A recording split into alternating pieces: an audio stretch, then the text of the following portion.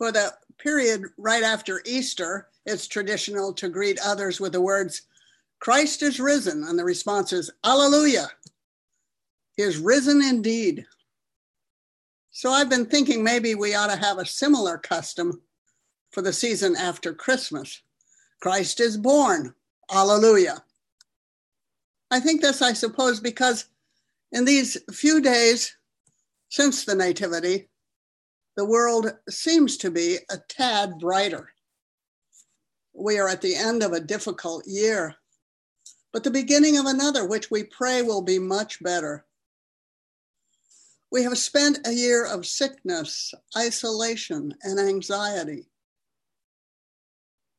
But there seems to be light on the pandemic horizon. Vaccines are being administered to those in greatest danger, and the priorities for other groups are being established. About politics, I suppose I should not speak, but I confess that my point of view here is consistent with my general theme. Alleluia. Well, we're not quite ready for total redemption. We have still a lot to learn and do.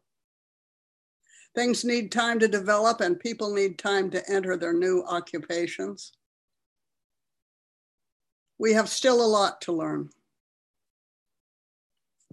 We need new activities, relationships, occupations. The reading today from the prophet Jeremiah recounts the reassembling of the scattered people. The remnant of Israel, they are called. They are to be gathered from the farthest parts of the earth. The people to be gathered are the lost and weary. They will come weeping, but the Lord will lead them to a safe place where they will sing aloud to the height of Zion, and they shall be radiant over the goodness of the Lord. I will turn their mourning into joy, exclaims the prophet. I think this is exactly what we're all hoping for now. We are certainly a people who are lost and weary. The psalmist reaffirms these predictions. Those who go through the desolate valley will find a place of springs. They will climb from height to height, and we're surely ready to leave the desolate valley. And Paul writes to the church in Ephesus of the love of God, the God who has destined us for adoption. He assures his congregation in Ephesus that they are in his prayers, and he gives thanks for them because they have faith in the Lord and love toward all the saints. The Christians of Ephesus have moved from darkness to light, and I think so have we. But I think the key reading today is the gospel taken from Luke. It's one of the rare episodes in which we see something of Jesus' life before the beginning of his ministry. As such, it's treasured. And what I love about this episode, and probably why it has been retained as part of the scripture, is that we have in it probably an event that demonstrates clearly both Jesus the prophet, the Lord, and Jesus the boy.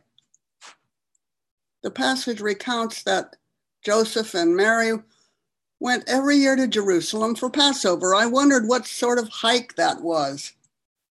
So according to the internet, it's 88 miles from their home in Nazareth to Jerusalem. The online note tells me the traffic is light and that it will take 1 hour and 27 minutes for the trip. For those on foot or donkey back, traveling in a group of adults and children, that's obviously not very useful information. It must have been a large group with individuals from various families, mixing and shifting. In fact, a specific person might not be missed or noticed during the long trudge. And walking 88 miles is not a casual undertaking. It would be a daunting trip, even in an ox cart. We can imagine the panic that parents would feel about their son not being with the group of other adolescents when they reached the evening stopover. But the text tells us that Mary and Joseph turned back immediately and started walking, apparently alone, in the dark, back to Jerusalem. They didn't locate Jesus for 3 days. What a panic they must have been in. After their encounter with Jesus must have been difficult.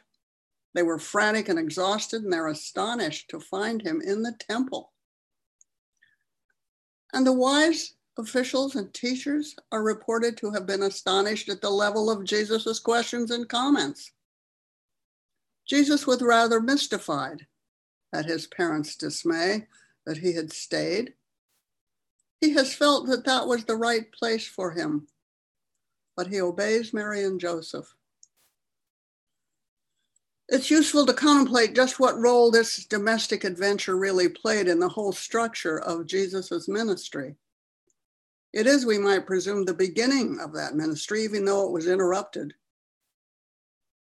Yet here is Jesus as a boy, not quite a teenager.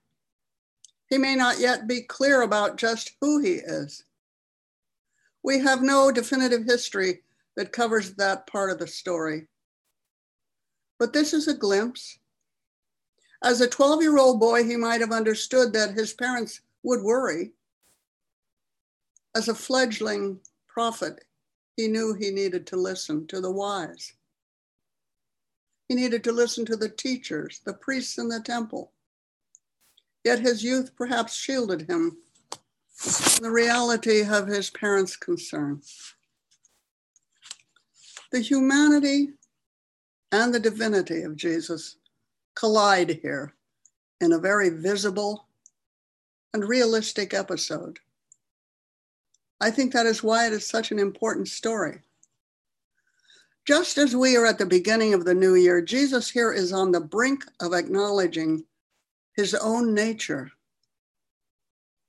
Is he here Jesus, the Son of God? Yes. Is he here the son of Mary and Joseph? Yes. He is surprised that they are worried, but obviously begins to recognize the challenges of his adult life. Jesus understood the complications of timing, and he went back to Nazareth, uncomplaining and obedient. Mary, on some level, does understand. After all, she knew before his birth who he would be. She has kept all these memories for contemplation. He understands the importance of remaining the dutiful son of Mary and Joseph. And we understand that for once we have a glimpse of Jesus at a moment of realization, and perhaps even an episode of worry. His life's responsibilities could have seemed overwhelming at this point to him, this boy from Nazareth. We can try to imagine the burden and the realization that Jesus must have felt. He went home knowing that nobody could really understand who he was, and knowing that it was not yet the time to begin his ministry. For us, looking out on our own challenges, this episode can seem like a simple story from a long ago. But we can also see that Jesus has taken the first steps on his path of learning and teaching and realizing that he must carry out his own work, not in the temple with the learned priests, but in the ordinary neighborhoods of life. His followers would not be the rulers and priests and scholars, but would be that crowd that tramped the road from Jerusalem to Nazareth. They would be fishermen and shepherds and homemakers and farmers and tax collectors. They would be us. May we be his followers in simplicity and gratitude.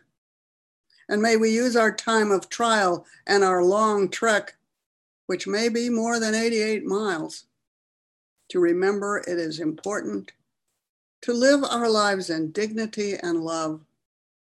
We can study and meditate in the temple, but we need to get out on the road and be obedient to our own lives.